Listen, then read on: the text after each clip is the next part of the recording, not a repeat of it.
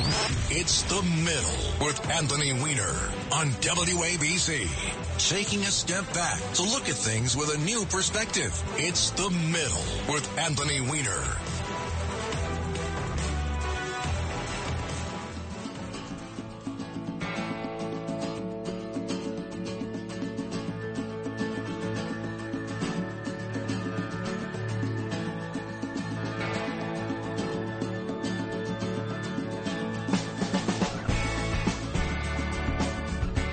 Good afternoon. I'm Anthony Weiner, and thank you for meeting me in the middle, an hour every Saturday at 2 o'clock when we take some steps away from the hot takes of the far left and the far right and try to bring some context to the news of the week or a subject that doesn't find its way into the middle of the conversation enough. It's so great to have you along here on Talk Radio 77 WABC, the most powerful radio station in the nation, every Saturday from 2 to 3. And then after we're done here at 3 o'clock, Curtis Lewa comes in for Left versus Right. You can listen to us on the WABC Radio app or WABCRadio.com, or you could always get us in the form of a podcast. As soon as we go off the air here, Ryan, I think, does his magic and turns this into a podcast, and you get a chance to see it. We have Rich on the other side of the glass, Kevin helping us out. Thank you so much for being here. It's a beautiful day outside, a beautiful fall day, Indian summer perhaps, a great time to be listening to the radio. I'm at Rep Weiner on Twitter, Weiner, WABC at gmail.com. If you'd like to get in the queue to have a conversation here, the listeners really are what make this show go round. 800-848-WABC. A busy and exciting week in the Weiner household. Jordan is back on the ice playing hockey. The NHL is back in session. Don't worry. I promise to go at least 1 week without taking some part of the opening here to talk about what's going on in hockey. The Rangers off to a good start. Islanders not so much. Huma recorded an episode tomorrow. It's going to be on tomorrow morning of the Cats Roundtable. And I know that happened, but I don't know anything about what she said. She's out promoting her book, Both And. And I asked her, how did the interview with John go? And she said, oh. I'm like, what do you mean, oh? What does that mean? She said, well, you have to listen. I'm like, well, you can tell me. You recorded already. You can tell me what happened. She said, no, you can ask John. He'll tell you. He's your boss. So I texted John, and I said, John, how did the interview go? He says, oh, it was fun. So I don't know what to expect. It can't be good. By the way, if you haven't gotten a copy of Huma's book, please do. You can skip it. You just go and look the parts about me, tear them all out, and just look at the amazing stuff that she's done in government, the interesting stories she tells about campaign 2016 and campaign 2008 before that. It's an amazing book. And also this week, Jordan today is on a birthday party play date. And how far, he's 10 and a half, he's going to be 11 soon. How far has it come? The parents of the party sent us a waiver to sign, a waiver of responsibility. I don't know where they're going. Not my job. I'm here working, and Huma's on duty, so hopefully I didn't sign the waiver. So hopefully he comes back in one piece. I'm sure he will. And this week was also the first time in a couple of years because of COVID, they have kind of open school night. It's not where you go to learn about your kid. That's kind of a different, those are like parent-teacher conferences. But you go in, you get to look at his classroom, you get to meet some of his teachers. You get to, and Jordan goes to this fancy emo school I've described before. And he's a fifth grader, right? So the very first class you go into all of their teachers, and they all show you what the curriculum is, and they talk you through a little of their philosophy and how you can help with the class. And the first one is history, and I'm like, all right, this is my jam. I'm going to go in there. I'm going to understand the stuff, and I'm going to go talk to Jordan about it. I'm going to be his inspiration. Not that Jordan tells me anything about his homework. And the teacher puts up on the screen what they're working on presently, and he's in the fifth grade. Okay, I just want to stress that. And she says, matter of factly, we're studying the standard of I don't. And apparently it refers to the part of Sumer, which is a part of Mesopotamia. And the standard of is this artifact from the third millennium. And, Kevin is now nodding his head. Of course, everyone knows that. Well, put it this way. I didn't even know what a standard was. I know like standards and measures and things like that. And I'm like, so I start out with my head down under the desk while they're, and I'm looking up, what does this even mean? What is the standard of And sure enough, a conspicuous object, such as a banner formerly carried at the top of a pole and used to mark a rallying point, especially in battle or to serve as an emblem. This is a long way of saying I am not smarter than a fifth grader, because that's what Jordan is in the fifth grade. He's learning these interesting things, and it didn't get much better after that. The math was over my head. All of it was. I am not smarter than a fifth grader, but it does make me think, we're starting, I've mentioned this a couple of weeks ago, we're going to start a podcast that's more like what The Middle is. By the way, you can get Keys to the City. The other podcast we do, it's more about city problems. We looked hard at ranked choice voting, something we've talked about in this episode. You can get that on the Red Apple Podcast Network. It's called Keys to the City. Anyway, so we're starting to formulate plans for the Middle Extended Edition, which is going to be kind of an episode like what we do here on Saturdays, but do it during the middle of the week. And one of the things I think I'm going to include is Am I Smarter Than a Fifth Grader, where we take some of Jordan's lessons or some of the questions that he has and see if I can get them right. Also, we are now, as we sit here, 24 days before the election. If you are a New Yorker, you missed your last day to register to vote.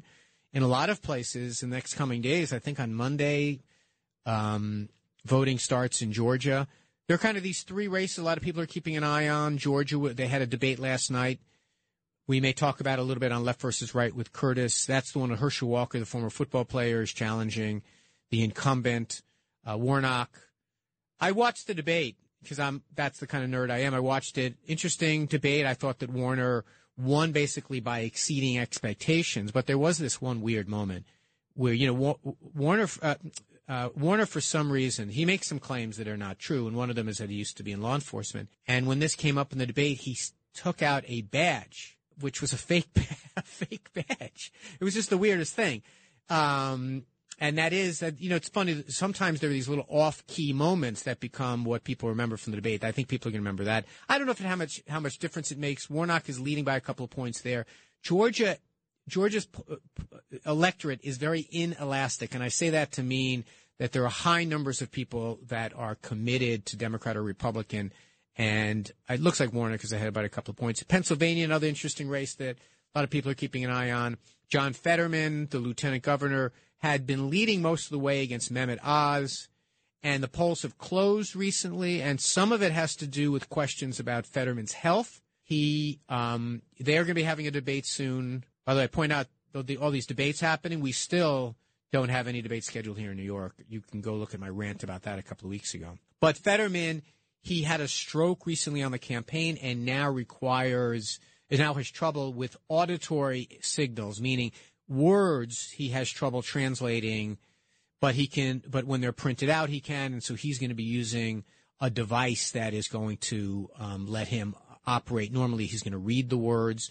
But he had an interview this week on NBC where he described some of these problems. I got to tell you, don't overplay your hand. If you're Mehmet Oz, like his staff I saw was going out putting out nasty tweets about maybe he should have had more vegetables and criticizing him. There are a lot of people out there within the sound of my voice and who vote in Pennsylvania who have family members who are in some ways, are of limited capacities in some way. Maybe they're in a wheelchair, maybe they have a disease, or maybe they have a stroke. There are 3 members of the United States Senate today that have had strokes. So I would be careful not to overplay it, but that race is tightened. And in Wisconsin, it looks like Ron Johnson is pulling ahead now. Pulling ahead. He's ahead by a few points in that race. One thing I would encourage you, and I've seen this a lot recently, there have been some polls about Hochul and Zeldin. Don't put too much stock in a poll. The way to look at polls is to average them. One, there are different qualities of polls. Two, there are polls that they have plus or minus 4 or 5 or 6 points. So there are websites out there you can look at the average of the polls. That's always the one to look at. Looking at average of any one poll is folly. Now, looking at the last poll and saying, okay, should I give that more value than one that came out a month ago? Certainly. I think that's fair to do. But be careful not to look too hard at any one poll. So let's do some numbers of the week.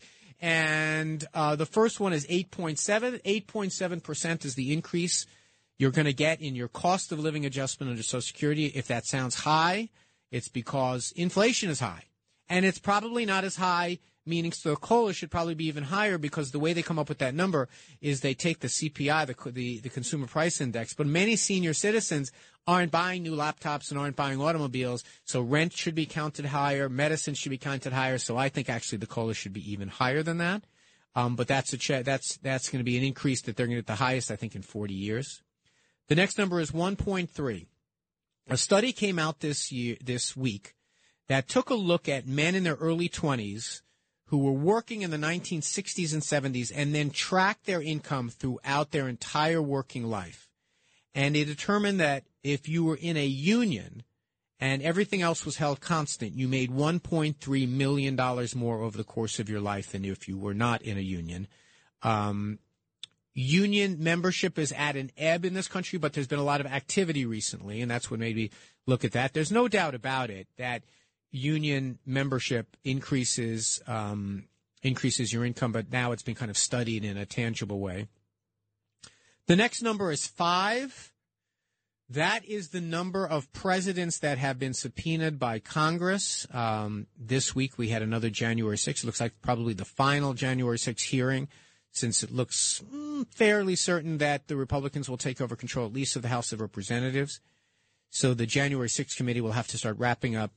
And they subpoenaed President Donald Trump. Now, I don't like to talk about Donald Trump on this show very much. It gets everyone into a tizzy, so I'm not going to focus much on it here. Just for those of you who did not watch these hearings, the only kind of interesting new thing, and it might have crossed the transom as you've looked at the news, is they had videotape of what was going on with the elected officials, with the members of the House and Senate, as they were trying to rally help during the time that the riots were going on. And I got to tell you, if you want to take a positive thing out of all of that, you have John Thune, Mitch McConnell, Scalise, Pelosi, Democrats, Republicans, Schumer, all in there. By the way, Scalise, he was shameless. Scalise, a couple of months ago, had a press conference. Says, "What did Nancy? How come Nancy didn't call for help?" He's literally in the video as Nancy's calling for help. Anyway, but they're calling the vice president. They're calling the attorney general. It's Democrats and Republicans all together, kind of working to save the country and to protect it and to figure out how to rally. It was, it was a moment of stress, but I think ultimately it was a fairly positive thing. That was one interesting takeaway. Another interesting takeaway is they got millions and millions of text messages and emails that the Secret Service had tried to delete, even though they had been subpoenaed not to. They tried to delete them, but many of them were recovered. There is not a single mention of evacuating the president. Even though the ellipse is actually fairly close to the White House, there was no mention of that at all. Everyone knew where that they had to protect, that they didn't have to protect. There was no danger to the president here, no Antifa or anything like that. This was an attack on the Capitol. So those were interesting things. By the way, if you're curious about who the other 4 presidents that were subpoenaed, I looked it up. John Tyler and John Quincy Adams. One was the president at the time. One was the former president when they were investigating Secretary of State Daniel Webster for having this off-the-budget slush fund. And Tyler cooperated. Quincy cooperated. John Quincy Adams cooperated in a more limited way.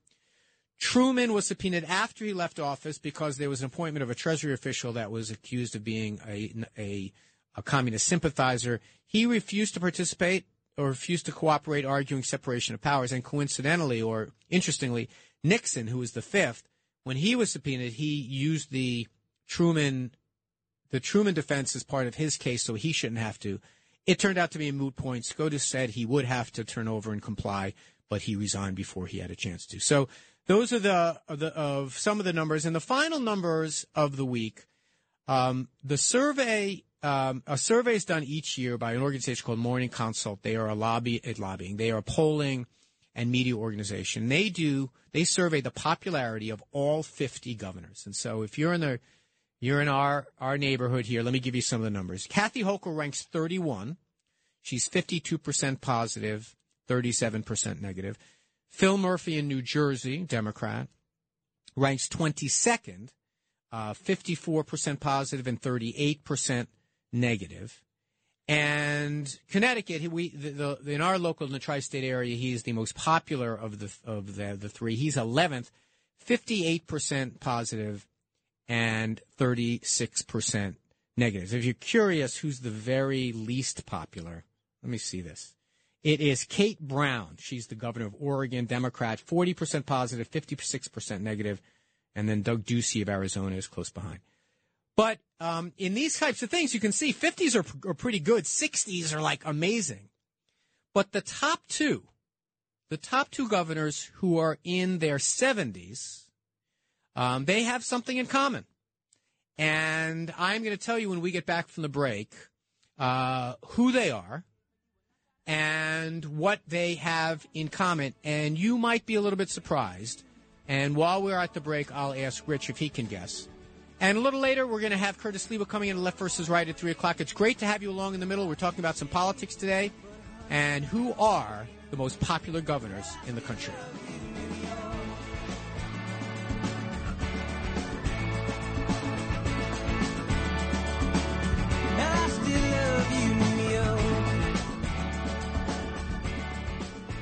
Talk Radio 77 WABC. Finding new ways to make change. Reaching across the aisle to work with both sides. This is The Middle with Anthony Weiner on WABC.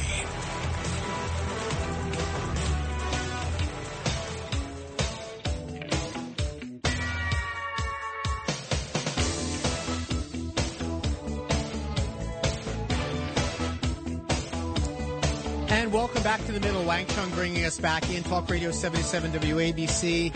This is The Middle. We talk about a little less about what the fringe wants to talk about, a little less what the hard left and hard right want to talk about. We talk about the kind of commonalities that we have.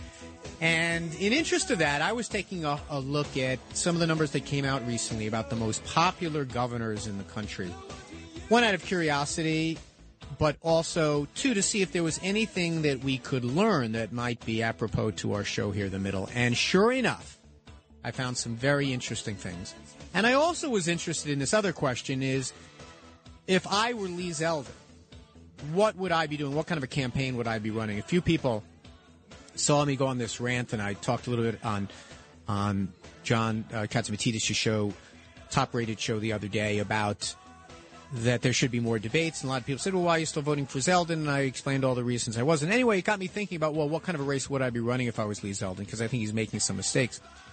But anyway, we're looking at this list of all 50 states, all 50 governors, who's the most popular. And I said, if you look at Ned Lamont, he's the 11th most popular. That's pretty good. You're in the top 10% roughly. And he has a 58% positive. And when it comes to favorability ratings, we're such a divided country that if you have 50s, you're doing pretty well. I mean, President Biden is like 43 or something like that right now. If you're in the 60s, you're doing outstanding. Well, there are two governors that are in the 70s, and they have something in common. They're both Republicans, but they're not Republicans in Republican states. They both represent overwhelmingly Democratic states.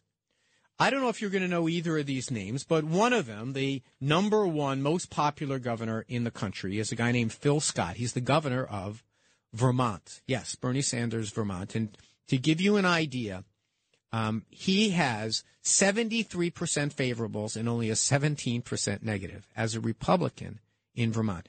And I'll just give you the math. I mean, there's the registration of people who identify or lean Democrat is 57% to 29% for Republican. That's even more than New York. New York's 53-28, to give you some context.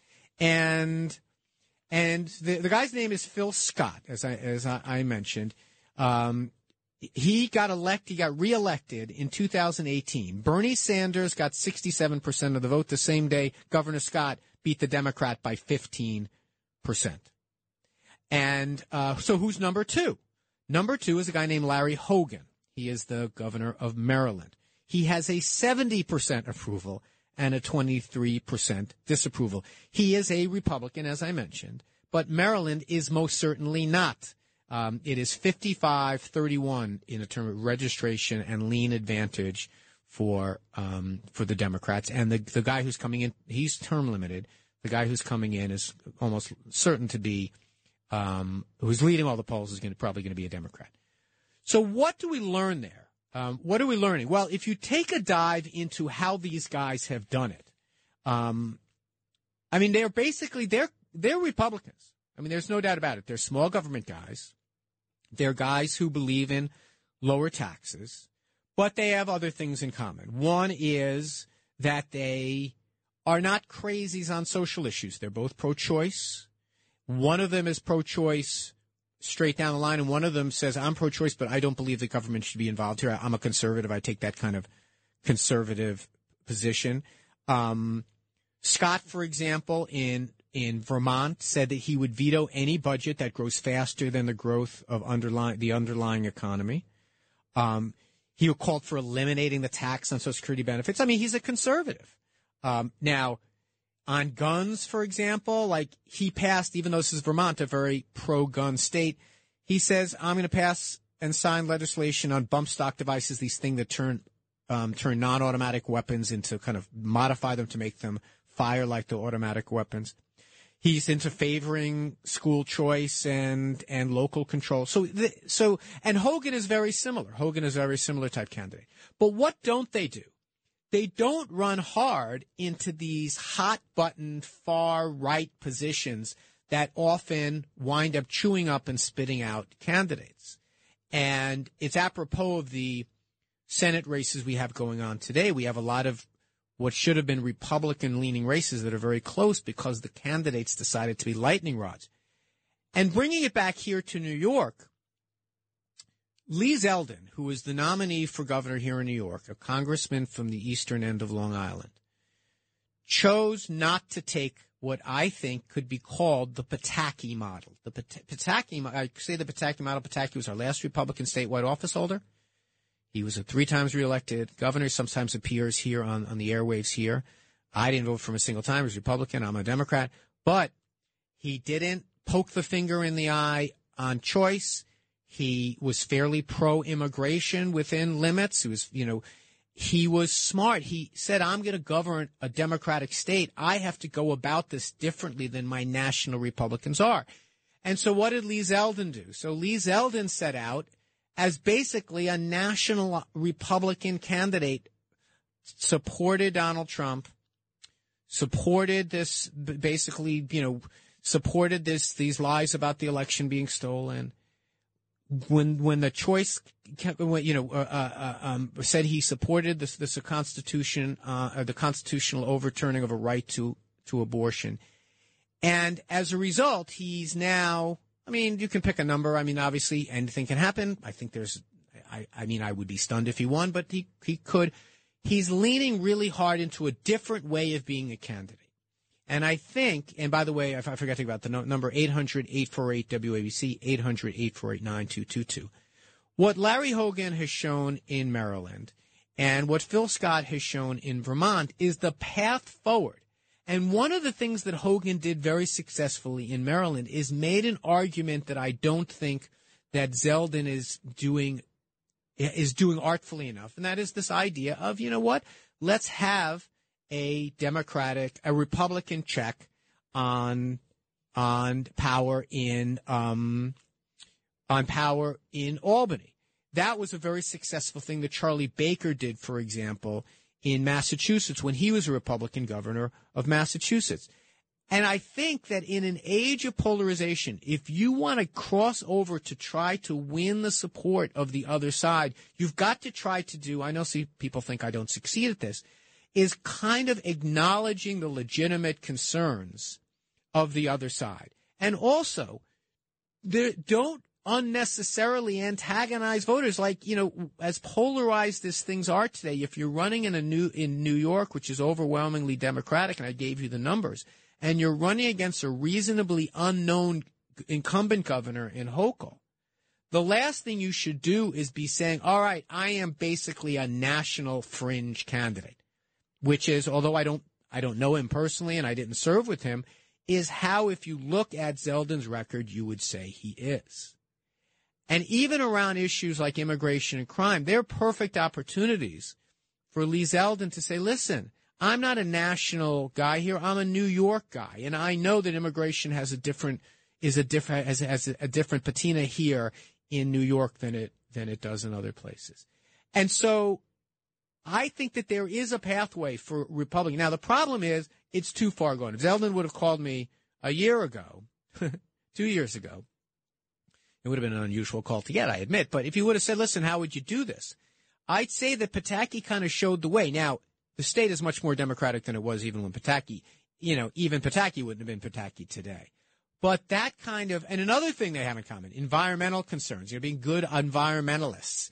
The way that Teddy Roosevelt and traditional Republicans had always been, being small government in the traditional sense of the word, meaning it extends to choice and it extends to these other things as well that moderate Democrats can kind of get their arms around.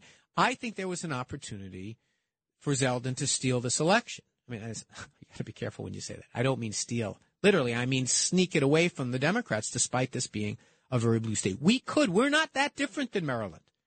We have urban pockets. I mean, it's not a perfect analogy. We're not that. We're very different from Vermont. But, again, there is a roadmap to how you do this. And if you look at the bottom, like Doug Ducey in Arizona, again, a purple state that he's governing from the far right, I just think it's a mistake. And since this program is called The Middle, and since we talk about the danger of pursuing policies that seem like they're hard left and hard right, I think looking at Larry Hogan in Maryland, looking at Phil Scott in Vermont are good ways to go. Now, an interesting thing that you might say, well, wait a minute, isn't Larry Hogan term limited? Maybe that's one of the things that keeps you popular. It's true. Kathy Hochul has people attacking her on the TV because she's running for office. She's making this. Well, I mean, that could be it, but that doesn't explain the Phil Scott phenomenon. Can you imagine? I mean, just to repeat that this guy, a Republican, was on the same ballot at the same time in 2018 as Bernie Sanders was and basically matched his performance. Came up a little bit less, but, he won by 15 points with Bernie Sanders, the icon of the what do we call it around here? The woke left. So that's what I think that should have been done if you were Lee Zeldin. Now, I hate to keep beating this drum. And like I said, 800-848-WABC, the board is filling up a little bit. If you'd like to get in, Ryan will take your information. I'll get you on the air. There should be more debates. That's one way that Zeldin can show that he's not the boogeyman that Hochul is portraying him to be. But take a look at Hochul's spots. She is criticizing Zeldin for his role after the election, for stoking misinformation, etc., and for voting to take away New Yorkers' rights to have their votes counted. Because if you throw out the election, you throw out our votes too. And his intemperate words on choice. Now he's trying to dial them back, saying, "Well, I wouldn't do anything on that," but he did say he celebrated it at the time. If you take away those kind of hot button items, what are you left with? You're left with who's better on the economy, and I think a lot of people have started to believe the Republicans are better on the economy. I disagree, obviously, but like you can make that argument. Who's better on law and order? Something the Republicans clearly seem to have the control of that particular issue. And things like size of government, the traditional Republican things, and I think that would have been a much smarter way for him to do it. Now, not to be counterfactual, you remember that primary. He might have lost the primary to Andrew Giuliani or to Tash Torino or to the rich guy. He might have lost that if he didn't hew all the way to the right. That might be where the Republican primary voters are. That could be the case. I'm not a Republican primary voter. That could be the case. But I think that if you make the argument that you need to let me survive this primary by not supporting, and Hogan did it. He had a primary. Scott did it. He had a primary and was able to survive in those things. So that's my kind of opening salvo on where we stand 24 days in. I kind of wish we had a different, more middle-centered election here in New York. We do not. I think Kathy Hochul is going to wind up winning. I'm going to be voting for her, but I have some reservations. I'll admit I don't like the way she's pursued this campaign. I don't think that the stadium in Buffalo is a particularly great idea. But at the end of the day, a woman's right to choose is an existential thing right now, and something that I believe in very much. I believe in. I think that some of the things that Zeldin has said have led me to believe he doesn't understand the structure of government terribly well. But all that being said, these are all things that come up in debate, and we're not going to have them. Let's go to some calls. 800-848-WABC, 800-848-2222. We're talking politics until the top of the hour, at which time Curtis will come in for Left versus Right. We're going to talk about some of the issues here in New York. And also we're going to do a little bit of a kind of a before and after preview of the elections as well. But let's go to the calls right now. First, let's start with Max in Manhattan. Max, thank you for joining us. Yes, Anthony, thank you for taking my call. It's very easy to say that when someone is they don't want Zeldin to be the next governor. But what's being said parenthetically there is, if you don't want Zeldin in, it means you want more crime, you want more murder, because he's supporting Alvin Bragg, and Alvin Bragg is the cause right now of all this constant crime and continuous crime. I mean, I appreciate that viewpoint. Alvin Bragg's not the responsible for crime in Nassau and Suffolk. He's not for crime in Chicago and L.A. Crime is up all over the country. And remember what the prosecutors, all they do is they take cases and decide as best they can what justice would be in these individual cases. Judges still, in most cases, have to decide whether or not they want to turn someone out on the street or put them in prison. That's ultimately a judge. Now, those people are elected as well. But, you know, in terms of Lee Zeldin said the other day, I'm going to declare a state of emergency. I'm going to throw out prosecutors. All of that stuff that's not the way government works. One other thing about Bragg, and Max, you live in New York County. You live in Manhattan. Bragg was elected by your neighbors. He is an elected official in a democracy. You don't always get the right guy. You don't always get the guy you think is right. In a democracy, you're guaranteed to have your say, not guaranteed to get your way. And you'll have an opportunity to decide whether or not to reelect Bragg. But it's not for one elected official to decide whether other elected officials should be thrown out. That's not the way our democracy works. Let's go to a break here on The Middle. It's a great conversation. The board is filling up. 800-848-WABC, 800-848-9222. Thank you for joining us on The Middle. I'll see you on the other side.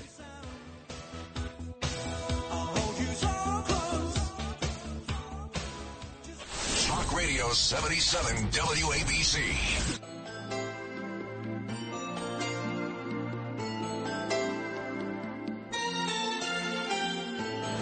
This is The Middle with Anthony Weiner. 77 WABC.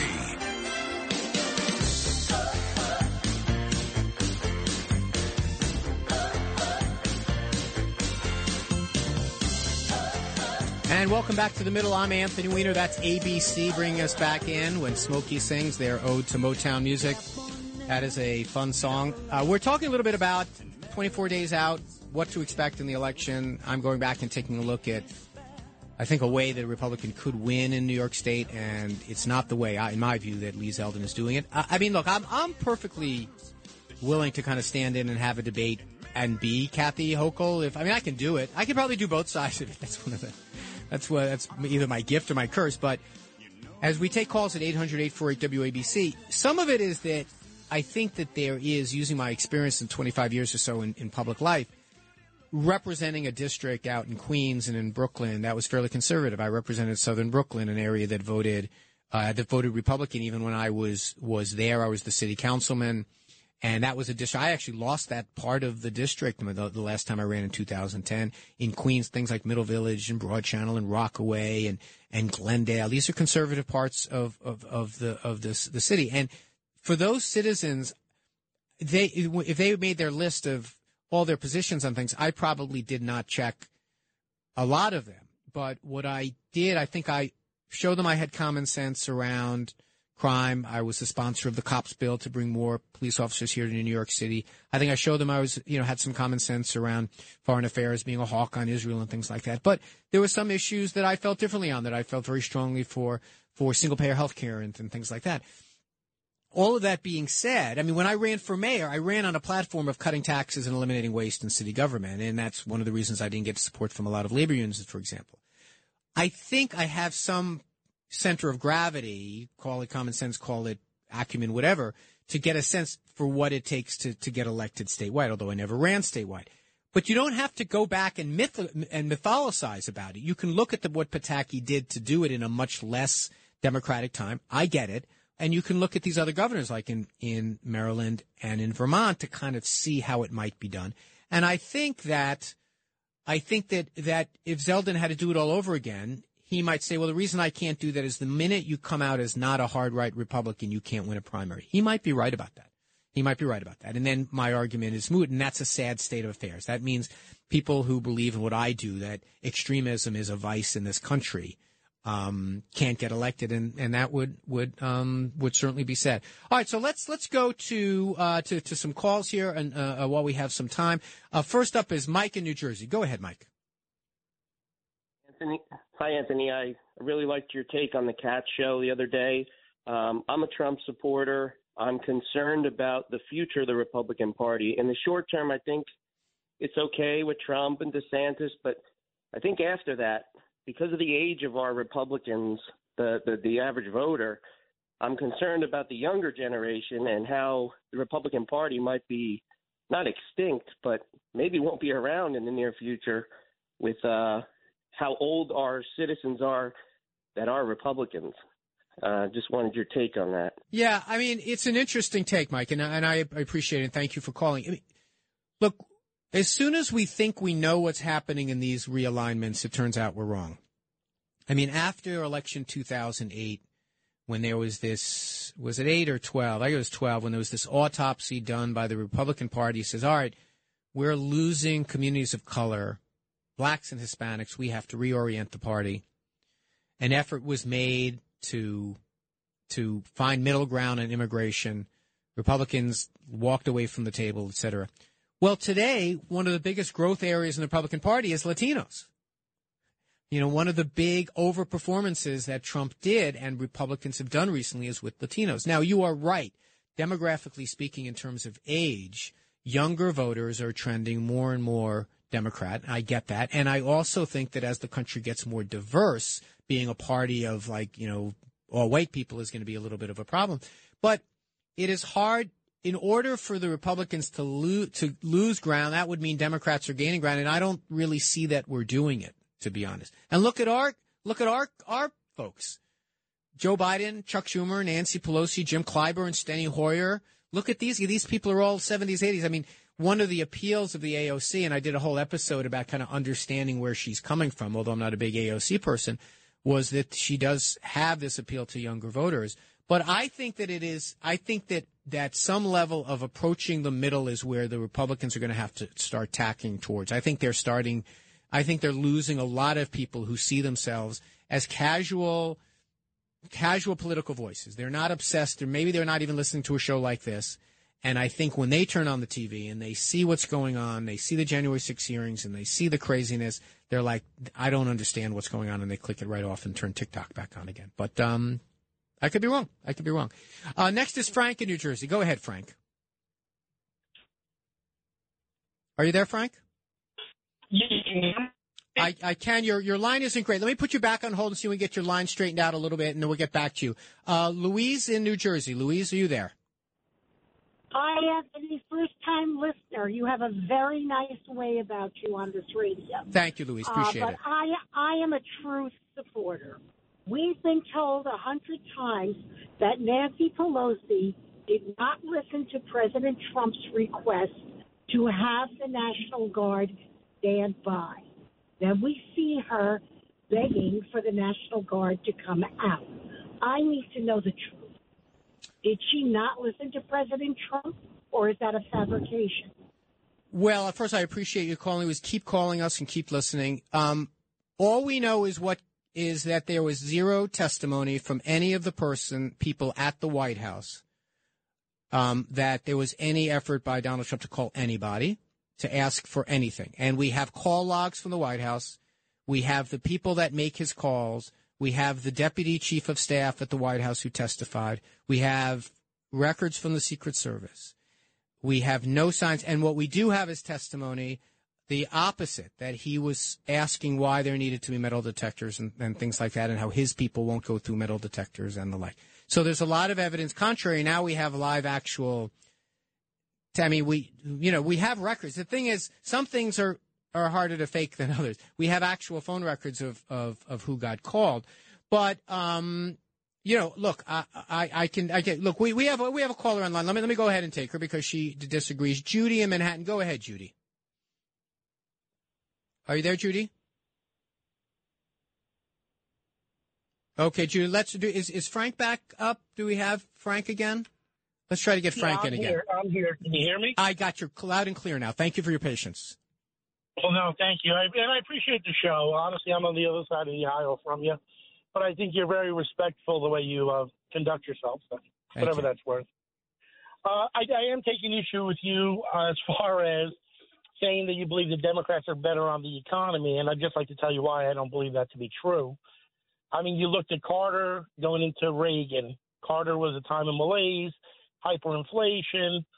Same thing happened here now. I mean, you can agree with Trump, not agree with Trump, but on the economy, I think it'd be hard to take issue on him. He had record low unemployment among African Americans, women, Hispanics.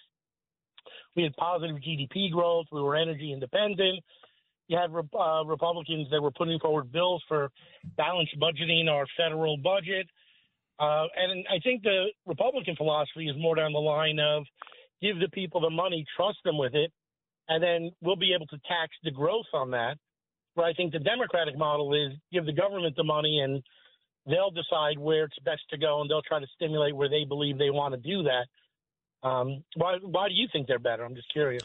Well, I think what I said in my intro, and thank you for calling me, Frank, what I said in the intro is I think right now if Zeldin would argue on the economy, I think that it would benefit him. I was actually making the other argument. Now, I said that I have a disagreement. I think that what it comes down to, and we've talked about this a little bit on the show, is what role you think government should or should not have in the fact that we have become a country where the power, money, influence is concentrated in fewer and fewer and fewer people's hands. And when you have tax policy that says, let's give those same people more influence, let's give them more money. When you have fiscal policy, when you have financial policy, when you have government policies that do that, and the tax cuts during the Trump years were a good example of this. They disproportionately went to the very, very well-to-do. I think that we have some evidence now that does not work particularly well for people, the rest of us. I mean, is it really a sign of success in a democracy when the top 1.5% control 40% of our economy? I just don't think that that's good for democracy. I think it's good for democracy for middle-class people. I mean, it's a simple question, I would say, and I wonder how people would answer this question. If you could give a 2% tax increase to the top 2% in order to fund a 10% tax decrease for everyone else, wouldn't you do it? And if the answer is yes, you're a Democrat.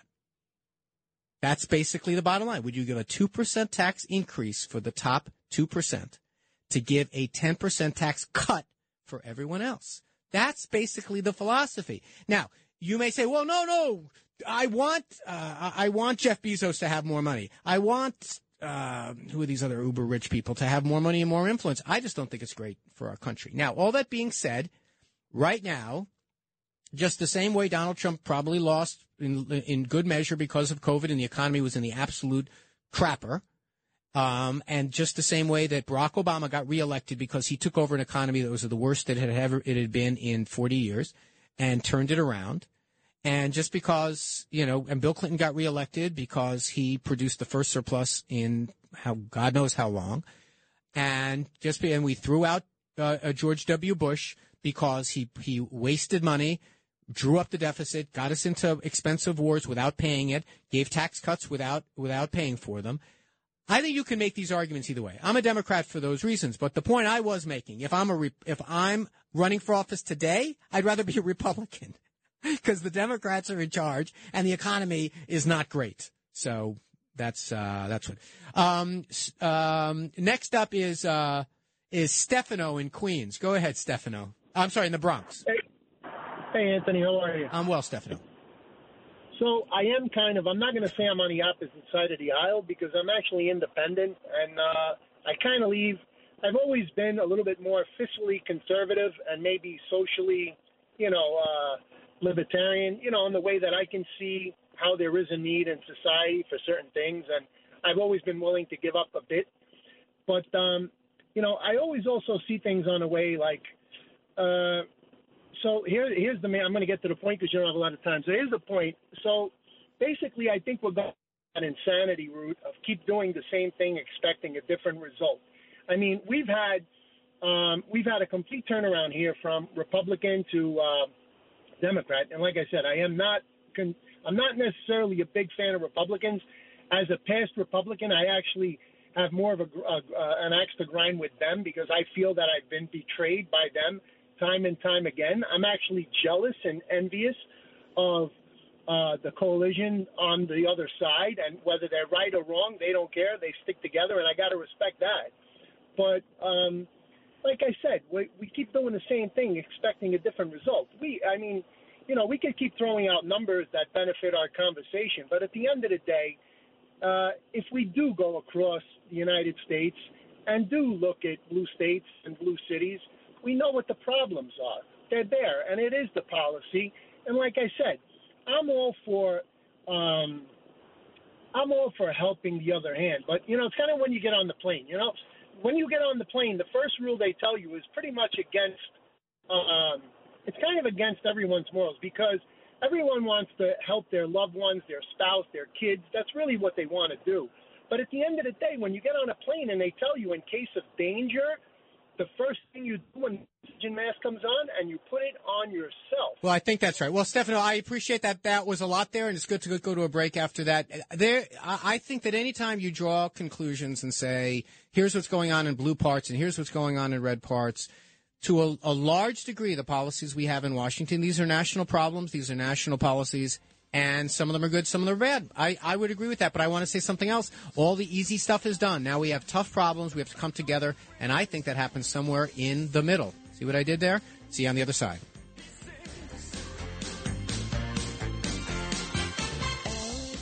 Talk Radio 77 WABC. It's The Middle with Anthony Weiner, 77 WABC.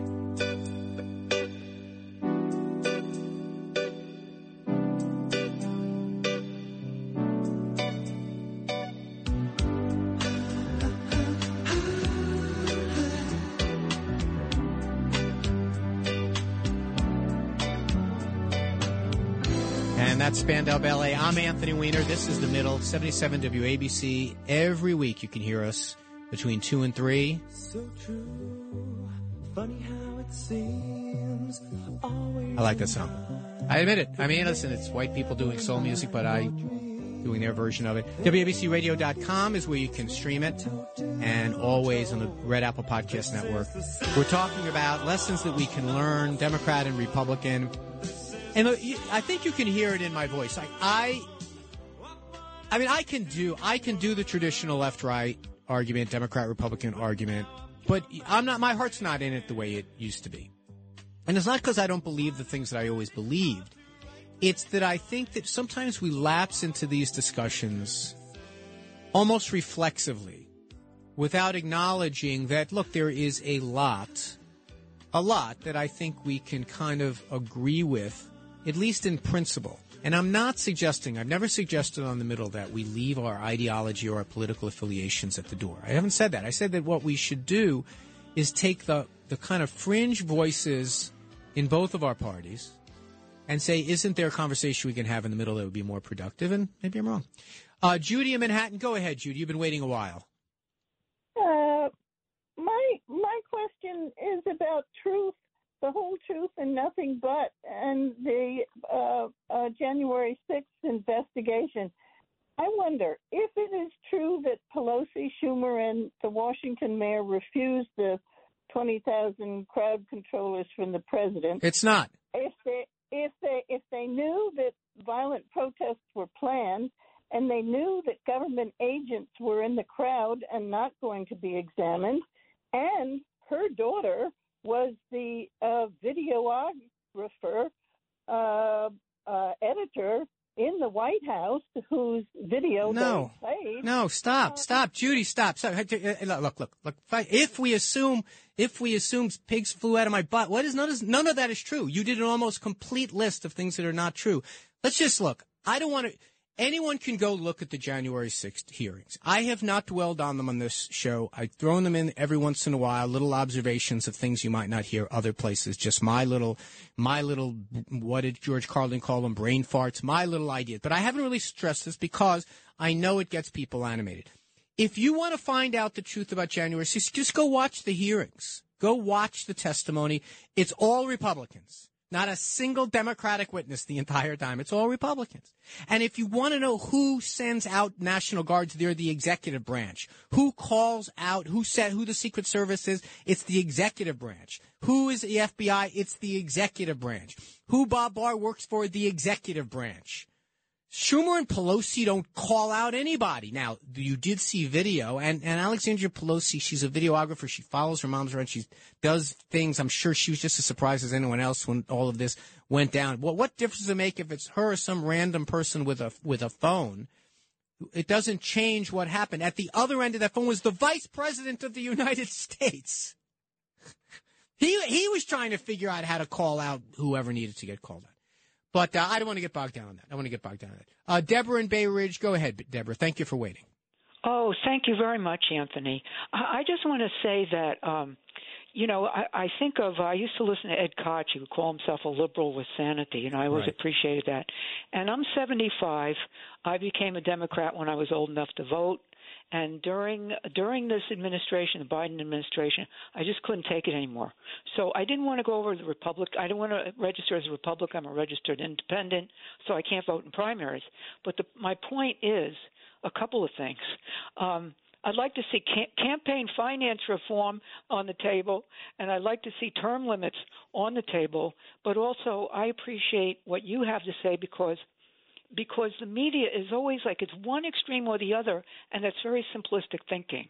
Deborah, and you're exactly right. I mean, and that last point is an important one. I mean, we live in this environment that, Deborah, thank you so much for calling. That was a terrific call, and I don't know if we're going to get to any more, but that was a great way to end it. Look, we live in this environment that what the media wants is conflict, what they want. And I want to say, even here, we get into that, we lapse into that sometimes as well. And one of the great things about John Catsimatidis, and he and Margot have kind of stressed this, and Chad Lopez have this thing, you hear these people's names a lot. One of the things that they have said is they just want to have good, interesting conversations. It doesn't have to be the same thing. And one of the reasons we're doing very well on this station is they give oxygen for shows like mine to come on and say, listen, I'm not going to do that kind of a thing. But if you look at the examples that Deborah gave us to finish on, Ed Koch, he famously said that, if you agree with me on 10 out of 10 things, on 7 out of 10 things, you should vote for me. If you agree with me on 10 out of 10 things, you should have your head examined.